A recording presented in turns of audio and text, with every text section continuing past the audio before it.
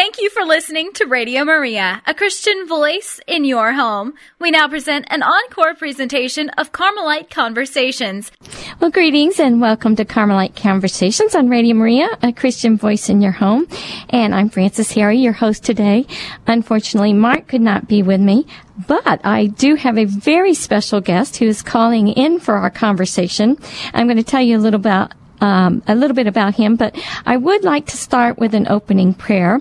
Our topic tonight is the role of prayer in developing faith. So I picked for our opening prayer a family prayer for the year of faith. So on this feast of Saint Martha, let's do what Jesus told Martha, to not be so troubled. Put the troubles aside and let's sit with Mary at the feet of Jesus and pray this prayer together. In the name of the Father, and of the Son, and of the Holy Spirit. Amen. O God, our Father, in Jesus you call all Christian families and homes to be signs of living faith. By the light of the Holy Spirit, lead us to be thankful for the gift of faith. And by that gift, may we grow in our relationship with Jesus, your Son, and be confident witnesses to Christian hope and joy to all we meet. In the name of Jesus Christ, our Lord. In the name of the Father, and of the Son, and of the Holy Spirit. Amen. Well, like I said, I have a very special guest, and this person has been with us before and has much to offer in helping us in Carmel.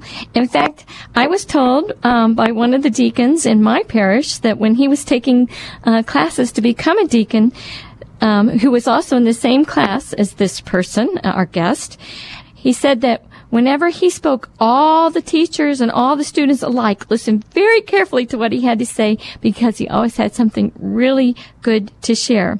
So it is with great joy that I welcome an OCDS member of the Cincinnati community who is the Assistant Professor of Philosophy at the Athenaeum in Cincinnati, Ohio. Please welcome with me Deacon and Dr. Tracy Jamison. Hello, Tracy, are you there? Hello, Frances. Yes, I'm here. Oh, wonderful. I'm so glad you could be with us tonight.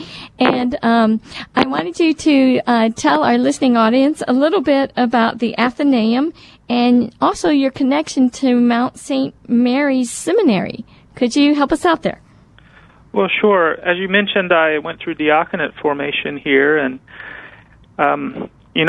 in that formation, I was just passing along the wisdom that we received from our OCDS formation. So, if they were paying attention to anything I was saying, it was because of all the good insights from Saint John of the Cross and Saint Teresa that we learned and share with others now. But it kind of reminds me of the phrase, the sheer grace. Yes. So I first came here to the Athenaeum to visit the library, and at that time I was a Protestant, and I was studying theology at Cincinnati Christian University, and I got very interested in the theological library at the Athenaeum, and so I used it for research, and that was my first contact. And for a lot of people, it's that way. The library here is marvelous, so many people come here to use the library, and it is open to the public. So that's a great resource for everyone. Now, later, after I became Catholic, I ended up coming back here to study in the lay pastoral ministry program. And then after I completed that program, I began diaconate formation, which is 3 years of formation. So it's a great institution. It's got 3 divisions. It's got the seminary, in which I now teach. I'm a professor, an assistant professor of philosophy, so I teach pre-theology. So basically I teach philosophy courses as part of the seminary formation for those who are discerning the call to the priestly ministry. And then we also have the lay pastoral ministry program, which is open to all lay people who are discerning ministry in the parish or in different forms of apostolate. And then there's the special studies division, which includes the diaconate program and some degrees in biblical studies and theology. according to what we have to offer here. We've been around for 180 years, actually. The Athenaeum started downtown, where St. Xavier Church now stands, and that would have been in 1829. So That's where it all started, with 4 theology students and 6 students in classics. So from there, amazing. What a small seed that can just really blossom and create such great fruit. And now you're a part of that great fruit, and you're getting to share all the blessings that you've received with all of us and all the listening audience here at Radio Maria. So I am so glad you're here with us tonight. Thank you. And, we're going to talk about prayer and faith. And I remembered as we were discussing what topic for tonight that when I was very young, probably 6th or 7th grade, we could always order books, through the school. And sometimes those book orders would have posters. And I remember particularly getting a poster that had this quote on it. And I didn't know at the time that it was from Scripture, but now I do. But it is from Hebrews 11:1. But this is what the poster said. Now faith is the substance of things hoped for, the evidence of things not seen. And that stuck with me over and over and over again. And today I think it is a great introduction to what you're going to share with us about faith and prayer. So I think probably the best way to start is, okay, what is faith? Okay, well, faith is a virtue. There are 2 forms of faith we talk about. Faith is a natural human virtue that resides in the intellect. We all speak of faith when we believe the testimony of another. St. Augustine became a Christian when he realized how much he had taken things on faith. When his parents informed him of things, or in other areas of life. I mean, there are many areas in which we accept things on the basis of a word of another. We accept their testimony. So faith is a form of knowledge, but it's mediated by a person or a group of persons. So it's a mediated form of knowledge that it's not the conclusion of a proof, and it's not based upon senses, right? It isn't just, by means of the senses, knowing something that is evident to the senses. It's not evident to the intellect either, because it isn't subject to proof, but it is taking the word of someone else and believing them specifically because what they are saying is credible. They're giving us a credible testimony. Now, as Christians, in the Judeo-Christian tradition in general, and we see this in other religions, especially Islam, there's the concept of divine revelation, where we know that God reveals himself to us and to all people at different points in their lives and by different means, and that there is actually a word of God. In other words, God exists and he has not been silent. And so in speaking truths and revealing truths to us, it becomes possible not just to believe the word of human persons, but to believe the word of a divine person, to believe the word of God as he gives us testimony of his own love and of his own being. So that is what we talk about. Sometimes we say human faith and divine faith. Human faith is a natural virtue. Divine faith is something supernatural. It's infused into us, and it includes everything that God does in our lives to make it possible for us to know him and believe him in a personal way. This is the point at which God becomes a friend. Okay, I know that often when we talk about faith, we also talk about reason. Can you tell us now what reason is and how those two work together or apart? Well, it's usually been understood. There's a long history of discussion about the relationship between faith and reason. But the Church has come to a understanding that they are two modes of knowledge that overlap. So there are certain truths which can be known through reason, but they also become known in faith as well. And there are different Christian philosophical positions about how those should be related. Now, St. Thomas would say that, when a truth like the existence of God, right, which can be known by faith, because if God speaks, he reveals that he exists, and we can know the existence of God by faith, by encountering God in our lives.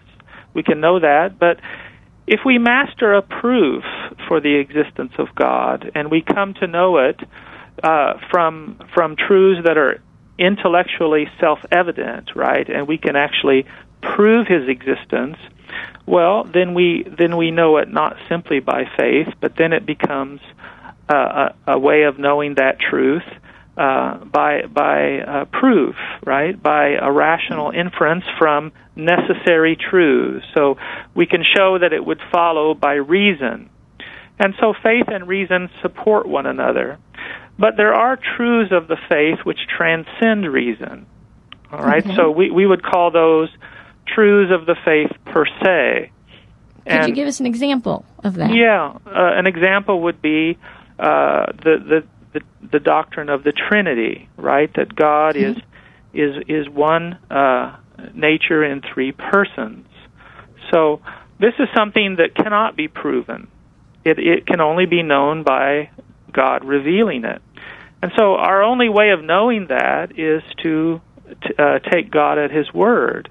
And so that, would not be something that we would accept on the basis of a rational inference from necessary truths, right? We would accept that on the basis of God's credible testimony, which he has given to us through Jesus Christ, who is the fullness of divine revelation. So the doctrine of the Trinity and the doctrine of the Incarnation always go hand in hand. That in Christianity we understand that the second person of the Trinity, the eternal Word, assumed human nature and became man, and he constitutes the fullness and completion of all revelation. And so it is through that divine intervention into the temporal order that God has made known to us truths that transcend our ability to reason or infer to them in a natural way. And we accept them because this is what God has communicated to us so that we might know him and understand the fullness of his plan for our happiness. And when a culture wants to put the emphasis on reason and do away with faith, then they're sort of nearsighted, aren't they? Well, yes. I mean, there is no opposition between faith and reason, but unfortunately, in our culture, there have been philosophical movements that try to create an opposition between them where there is none.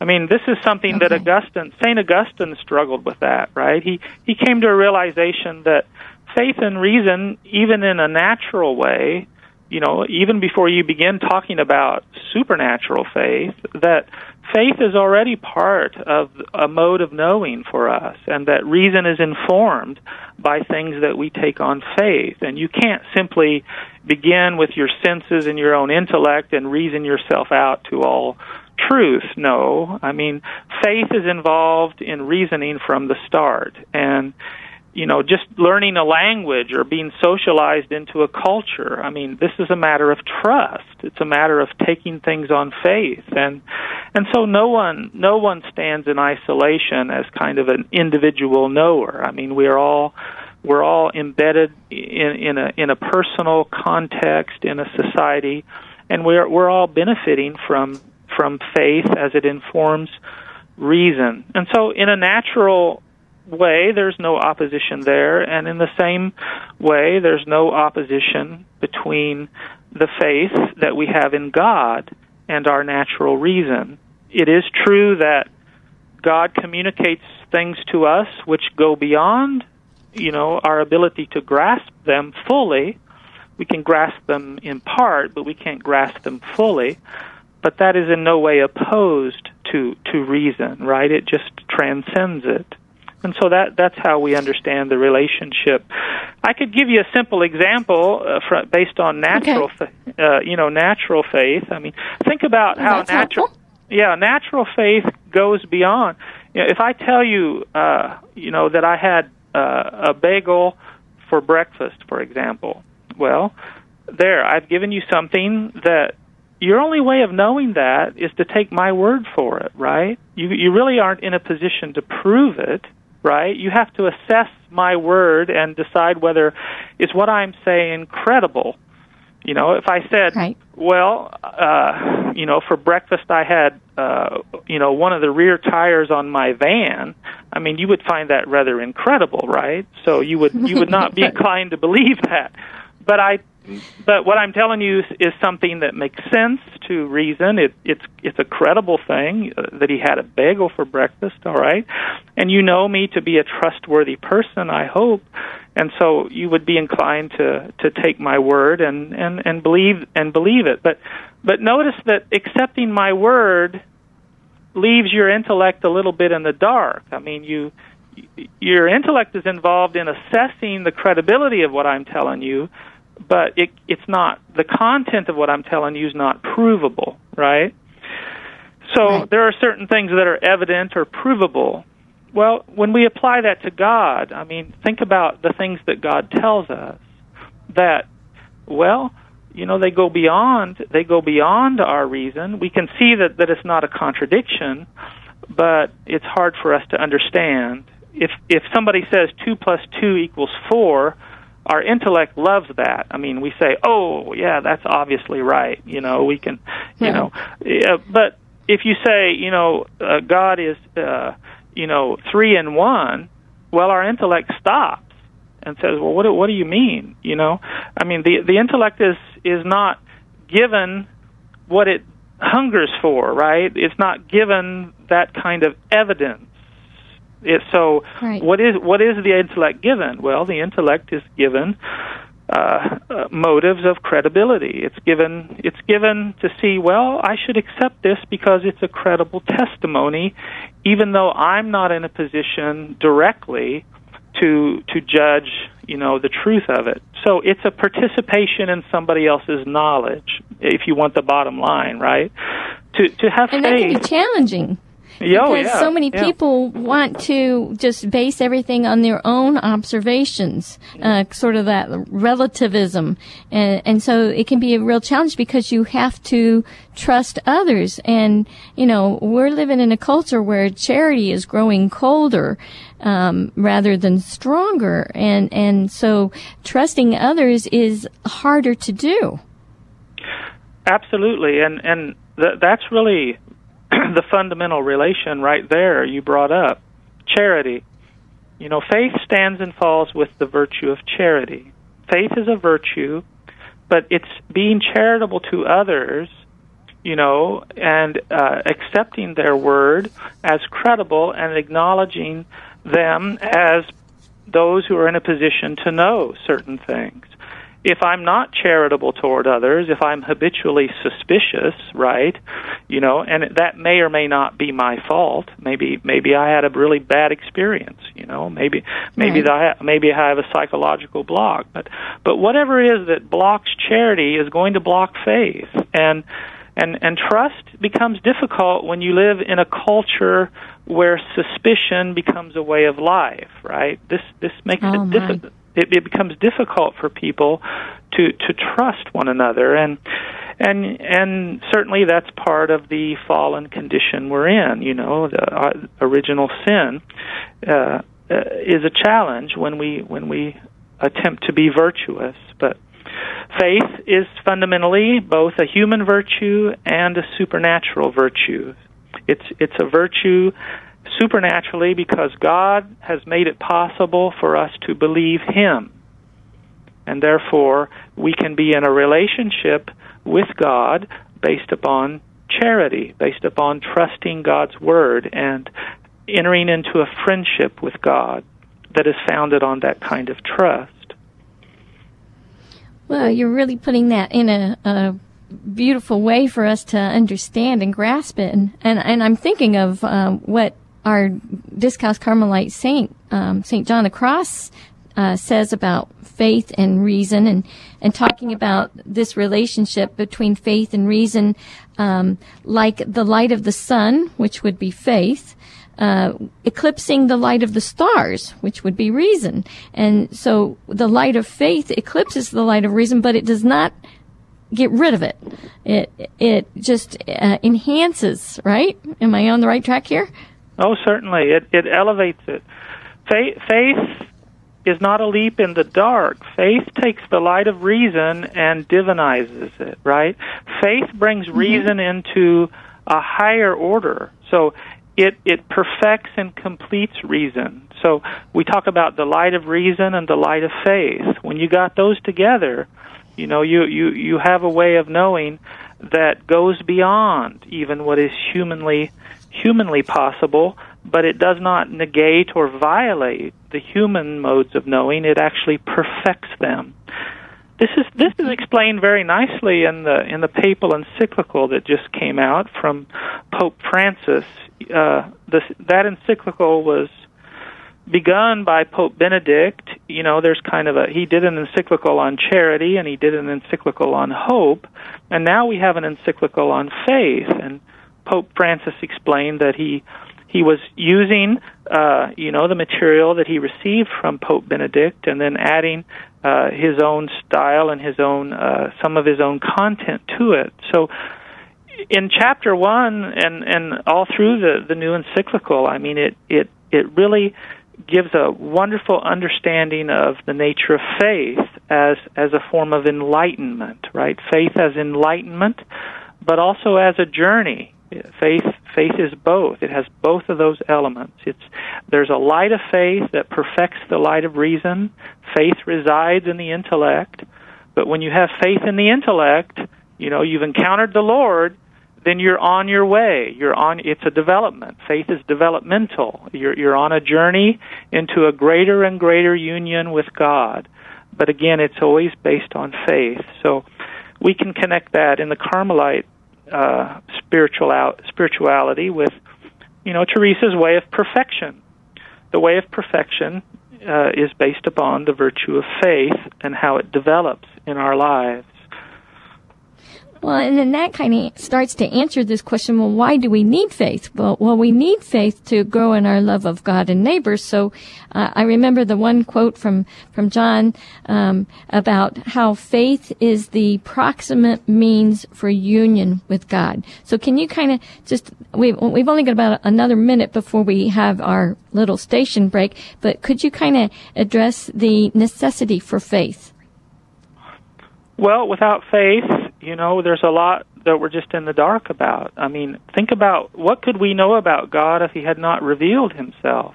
Very little, right? And so our whole relationship with God, our understanding of what the meaning of our lives is, and the meaning of suffering and everything we go through, it's informed by this enlightenment that we get from faith that makes sense. It makes everything intelligible for us, over and above what is naturally intelligible to us.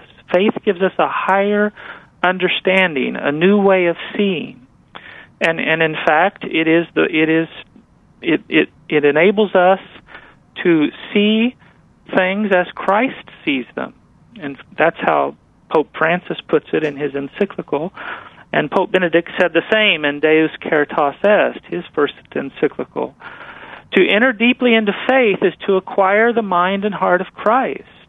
And in acquiring the mind and heart of Christ, then we have his knowledge and his love. And so that becomes the foundation of everything we understand and all that we do. We have that. Go ahead. I think as a person does put on the mind and heart of Christ, their perspective opens up, and they grow in virtue because they are becoming more Christ-like by virtue of his grace. Yes, absolutely. And the gifts of the Holy Spirit that we receive, work for the perfection of all the virtues. Both natural human virtues and the theological virtues themselves undergo a development and become perfect and stable in our lives, as John. Okay, before we go on with that, I'm going to have to interrupt you because we need to take a station break here on Carmelite Conversations. But we will come back in just a little bit, and we'll be talking more about faith and its relationship to prayer, and maybe how ways to increase our faith or what are obstacles to faith.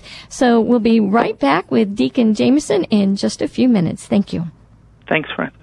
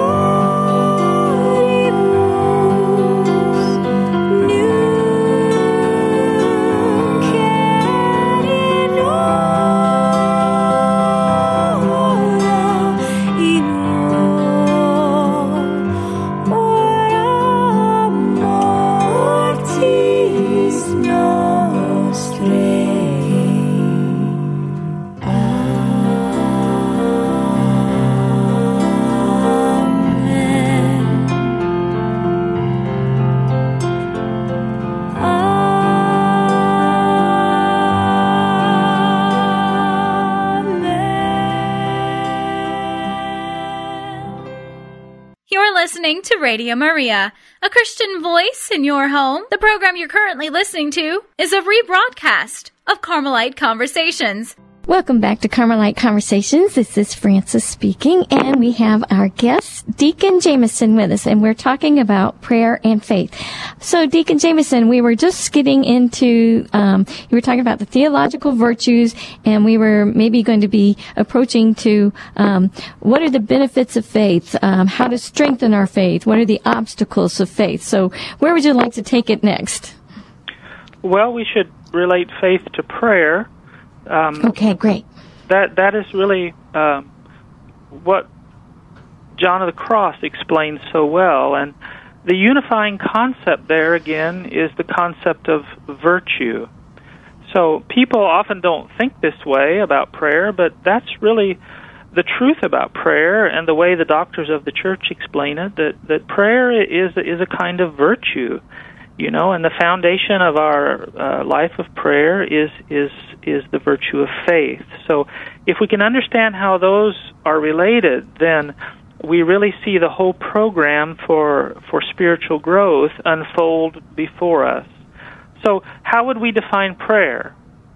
Well, one way to define prayer would be prayer is recollection of the mind and heart toward God in faith and love. That's one way to define it. Prayer is the recollection of the mind and heart, in other words, our conscious thoughts and desires, our own inner life, right, is recollected toward God in faith and prayer. In faith and love, and all that those entail. Can you explain that word recollected for us? All right. Well, to be recollected is a question of where is your mind at, right? To be recollected in something is to be preoccupied with it. So we are all naturally preoccupied and recollected in ourselves.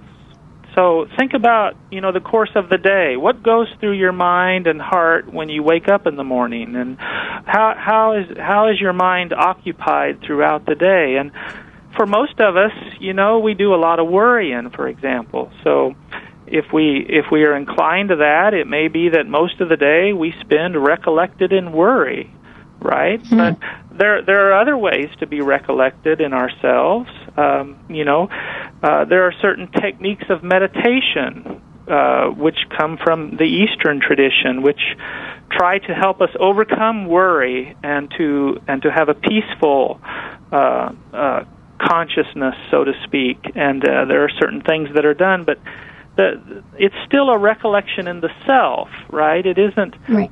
It's not beyond the self, but it's a different way of being recollected.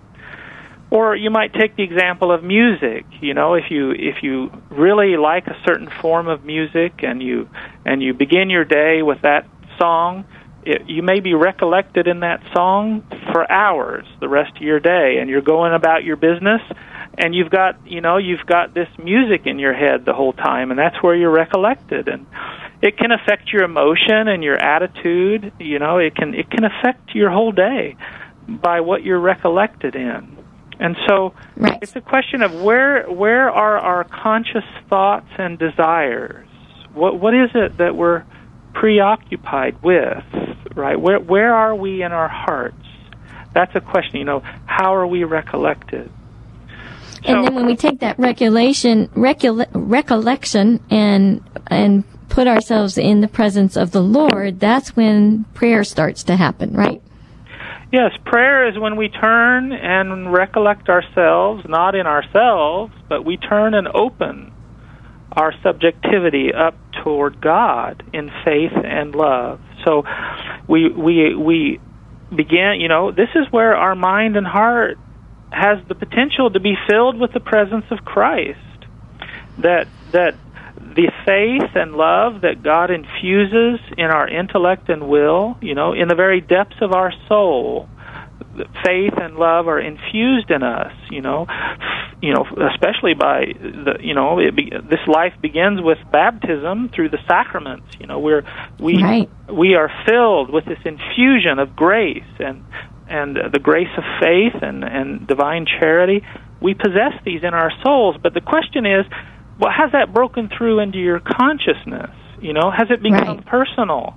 Do you have a personal friendship, relationship with God? I mean, is God present to you through the day, or where is your mind and heart at? I mean, at some point, it's got to break through into your consciousness and develop relationally, and that is really the foundation of spiritual growth. And we say that's prayer. All right, prayer is when my consciousness now, in my thoughts and desires, it's when I'm now directed, toward God. Of course, you could be recollected toward God in hatred. I mean, that's possible. Maybe you can't stop thinking about God because you're so, because you have hatred, or it just might be, something might have happened, and it might be anger, right? You can be recollected toward God in anger, even. But to be blaming God, but to be recollected toward God in faith and love means you're taking Him at His word, you're hearing His voice, you're seeking His guidance, and you're trying to conform your desires to His desires. And so the monks in the Western, in the Catholic Christian tradition, we understand that, we develop this virtue of prayer by paying attention to our thoughts and desires. And the monks often talk about, watch your thoughts like a good fisherman watching for fish. Why? Yes. Oh, because some of those are coming from God, right? You have to acquire this inner sensitivity. We have to be sensitized to the voice of God and begin to move at the impulse of His direction. If we don't acquire... And that's rather hard. That's rather hard in our society today because we're so inundated with outer stimuli. We've got the radio on, the TV on, we're around lots of people, and we don't sit to ponder. We don't get away in silence and solitude, which, we need to help our sanity and to help have that time with God, that intimate time. Absolutely, and unfortunately, the way we are just saturated in media and other things in our culture nowadays, it makes it difficult to pray. We don't, when you don't have all that noise in your life, then your mind will much more readily focus on God and ultimate truths, right? And so C.S. Lewis says the goal of the devil, C.S. Lewis says, is to fill the world with noise. Because if he can fill the world with noise, he's going to drown out that voice, that voice of God that's reaching out to us. And so that's the struggle in our lives. If we want to enter deeply into prayer, we gotta find some quiet. We've got to imitate Christ and get up early in the morning in order to have that solitude and that silence where we can tune in to the Father, and we can have that relationship. That entails turning off the computer and turning off the phone and the radio and whatever. I mean, it just shutting it down and listening, cultivating that listening to God's voice in our hearts.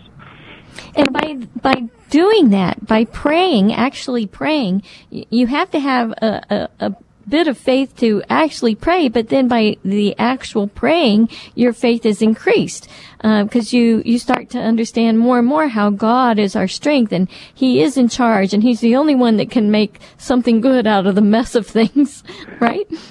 Yes, and John and Teresa tell us that as faith increases, as faith is perfected, right, faith itself becomes more and more of an enlightenment. We speak of purgation, illumination, union.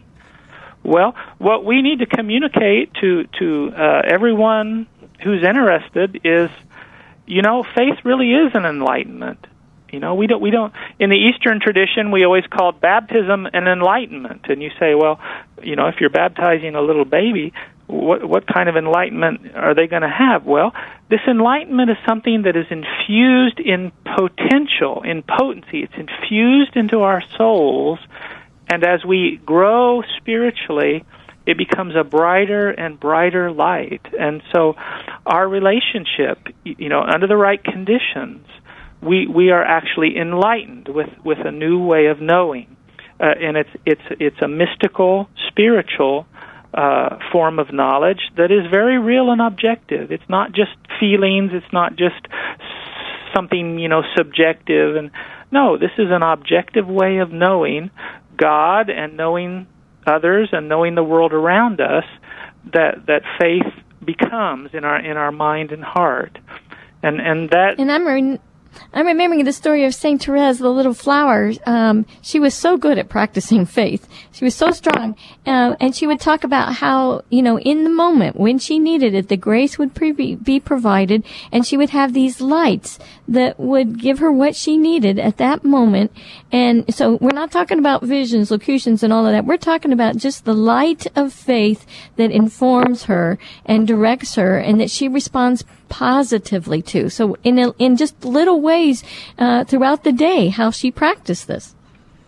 Yes, she lived it out perfectly. I mean, you see in her life, how it wasn't so much about visions and locutions, and those are incidental to the life of faith, really. You can reach the perfection of faith without ever having any kind of special extraordinary experience. Right. You go that simple little way, and you can go to the height of perfection, and knowing God indirectly through the light of faith, and that is transforming your mind and your heart, and so that you are receiving a kind of indirect way of seeing God that you never imagined possible, right? Again, it resides in the intellect. It's not the beatific vision, right? But it is an intellectual vision, as Teresa calls it. So it's an indirect, objective way of knowing God that God wants to give to everyone. He wants everyone in this life to know Him in that way and to receive the beatific vision in the next life. So that is what He's trying to offer us and bring us to as He calls us to faith. Well, I can see how faith is foundational to our prayer. So now I'm going to ask you, well, how do we go about increasing our faith? Yes, well, if you read Therese, you see that the way faith is increased is it's put to the test. If we keep in mind that faith is a virtue, and that if we want virtues to be perfected in us, there's only one way, and that is for those virtues to be exercised and put to the test. So, the foundational concept here is that of virtue. Now, I like the way St. Augustine explains virtue, and St. Augustine in the City of God, he explains that virtue means that love is set in order within us. That means that we love the things with the love that they ought to have, right? That we love things rightly. We don't love them inordinately. Now, the struggle in our lives is that we typically love creatures more than the Creator, right? And we typically are more attached to lower goods than higher goods, right? And so St. Augustine uses the example, if a miser, he has that vice there, and if he prefers gold to justice, right, he would rather hoard gold than distribute it to the poor, right? If he prefers gold to justice, it's not the fault of the gold, it's the fault of the miser, right? And he says it's the same with every created thing. It's a struggle for us to love things the way, with just that degree of love that we ought to give them, and to recognize that there's a hierarchy there, a hierarchy of goods, and that some goods have preference to others. And it goes all the way up until we reach God, and when we come to God, we see God as love itself is deserving of our love absolutely, right? And so virtue means that we are loving things rightly. It means that we have, habits to love things rightly. And so this is the kind of training that the Lord gives us. He enables us to begin to love things rightly, so that we love justice more than hoarding gold, and we become detached from things that previously had a hold on us. And this is how we develop in virtue, and we begin to take pleasure in that. So if you think about somebody who's temperate, they don't find abstaining a big burden, right? It's not as though being virtuous is something just painful and difficult, although it may be at first, but it undergoes this development where it becomes easy and delightful, and we learn to take pleasure in virtue rather than being too attached, right? Or think about the joy of learning, think about a studious person. Someone who has the virtue of being studious would be someone who loves to learn. They delight in the joy of understanding. They find that more delightful than even the pleasures of the body, for example. A lot of the pagans would emphasize that. The stories told of Aristotle that he loved to study so much that he would hold his brush above his plate, and when he would nod off, he would let go, and it would clang on the plate, so he could wake up and study some more. Why is that? I mean, it's because he was so joyous about learning. He loved it more than sleeping. He wanted to do that all the time, and he said, "I'm designed to learn and study, and I'm going to pursue truth, and that's the best thing in me, and I'm going to live for that. And the pleasures that I have in common with animals, I'm not. That's not. I'm going to let those go. I mean, they don't matter so much to me anymore." And so he loved learning. He had discovered that joy of learning, and that took possession of his soul. Well, the same thing happens in the spiritual life when you discover the joy of praying, right? It takes a lot of effort sometimes to enter into study to the point where you become, it becomes delightful to you. The same thing's true of prayer. At first, we have distractions and dryness and aridity, and we've got to prove our love that we're there in good times and bad, and that this is a relationship, that we want to pursue because of our love for God. Yes, and at first, prayer, frankly, it's like, it's just boring, right? So you don't know what to do, and you can be real bored with it and discouraged, and that's where God says, persevere with this. Be persistent in prayer. Persevere with this, and it's God who begins to make it delightful, right? You acquire the joy of praying like you acquire the joy of learning. It takes effort, absolutely. Teresa always emphasizes this requires effort, but if we draw close to God, and practice this, then He draws close to us. So it's always ascetical, mystical, right? It's always right. We draw close to God in self-discipline and in active trying to acquire virtue, especially the virtue of prayer, being recollected toward God in faith and love throughout the day. We do all we can to find delight in that and to practice that, and God will perfect it. God will give us a grace of prayer, infuse that into our mind and heart, and just captivate our mind and heart in a way that will stun us, right? It will be almost, it'll be as close to heaven as we can get here on earth, right? Right. Well, I was thinking of, some tangible things that we do at various levels to increase our faith. And they're just simple things like thanking God for the gift of faith, or making acts of faith like, I am Jesus, I believe you, help me in my unbelief. Or, like you were talking about, studying, reading of books to enlighten, study Scripture, and then avoid whatever troubles your faith. Avoid situations that challenge your faith. When we are a weaker athlete, we don't go into the championship ring. We've got to develop some skills first. And so we realize where we're at, and, our dependence on God to build us up and our response to Him. But, we got to remember to shun that pride of intellect, to know that our intellect is limited, and God is beyond all. And so as soon as we try to define Him, we put Him in a box. So we've got to go by that way of unknowing. So we only have about 5 more minutes left. Could you speak a little bit about this, the darkness of faith, this way of unknowing a little bit? Well, faith transcends the intellect. So faith has 2 properties we speak of. We say that faith is absolutely certain, but it's also indirect and obscure. So the darkness of faith is its obscurity, right?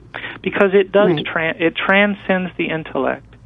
Now, as faith undergoes perfection through prayer, now remember, recollection can be either active or infused, right? We do everything in our power to recollect ourselves in the presence of God throughout the day, but God also infuses recollection into us to make it possible, to pray as often as we draw a breath, the way St. Gregory Nazianzen puts it.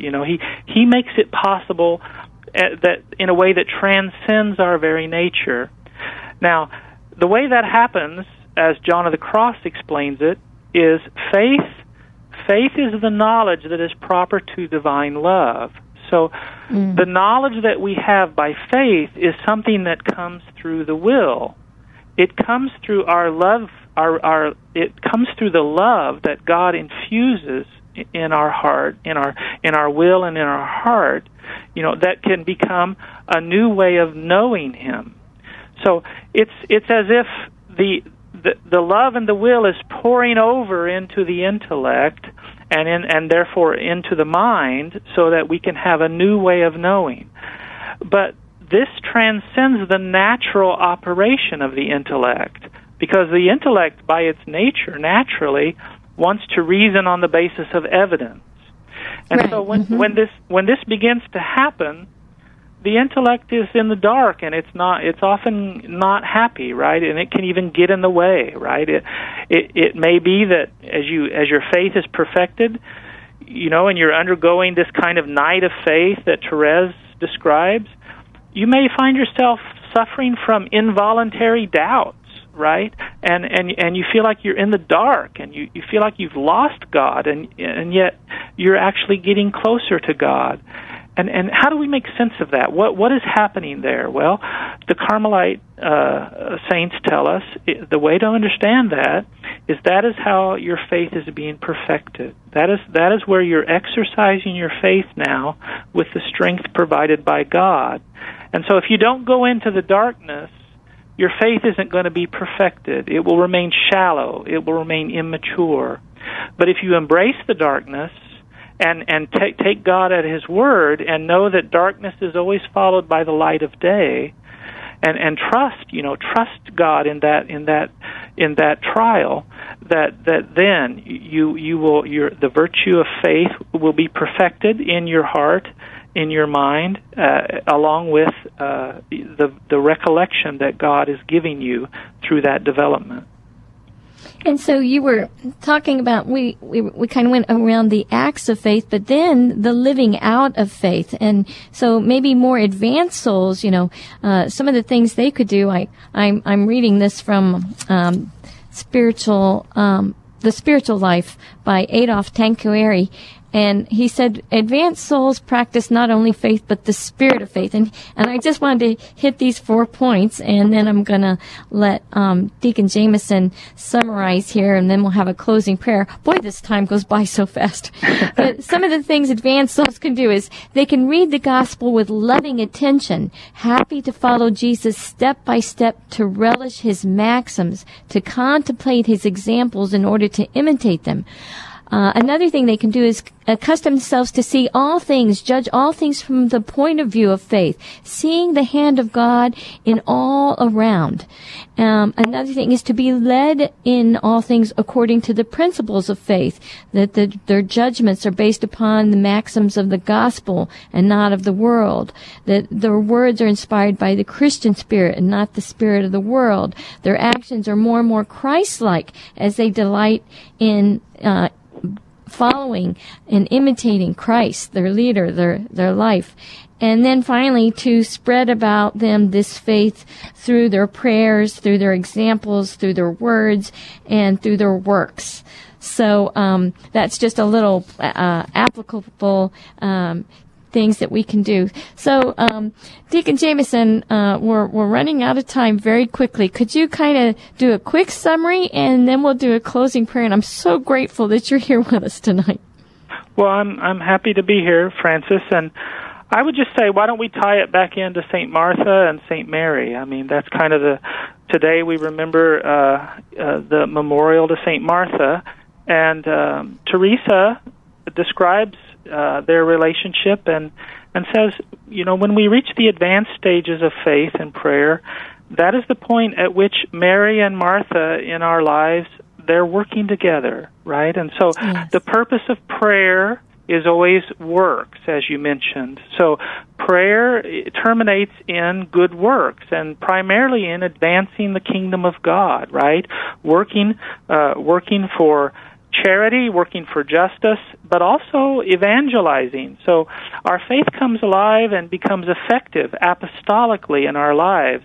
And what we find is that Mary and Martha are working together in our lives, and we have contemplation and apostolic activity happening in our lives at the same time. And so we are formed to be apostles of our Lord Jesus Christ, and to sit at His feet, but also to feed Christ as we feed the poor, and to reach out to others with the goodness of faith. It's very simple. We simply share the joy of faith. And you do that well. I'm so glad you're with us, and I'll have to go back and listen to this program because I want to soak it in more. But let us close now with this prayer from the Westminster Diocese. It's short and sweet, but it's very powerful. In the name of the Father, and the Son, and the Holy Spirit, amen. Lord, let me see your face, know your heart, and experience your love in my life. Strengthen in me the precious gift of faith. I believe, Lord. Help my unbelief. In the name of the Father, and the Son, and the Holy Spirit. Amen. Amen. Well, we want to thank our listening audience, and especially thank you, Deacon Jamison. Please come back and join us again on Carmelite Conversations. Okay, will do. Okay, God bless. Thank you.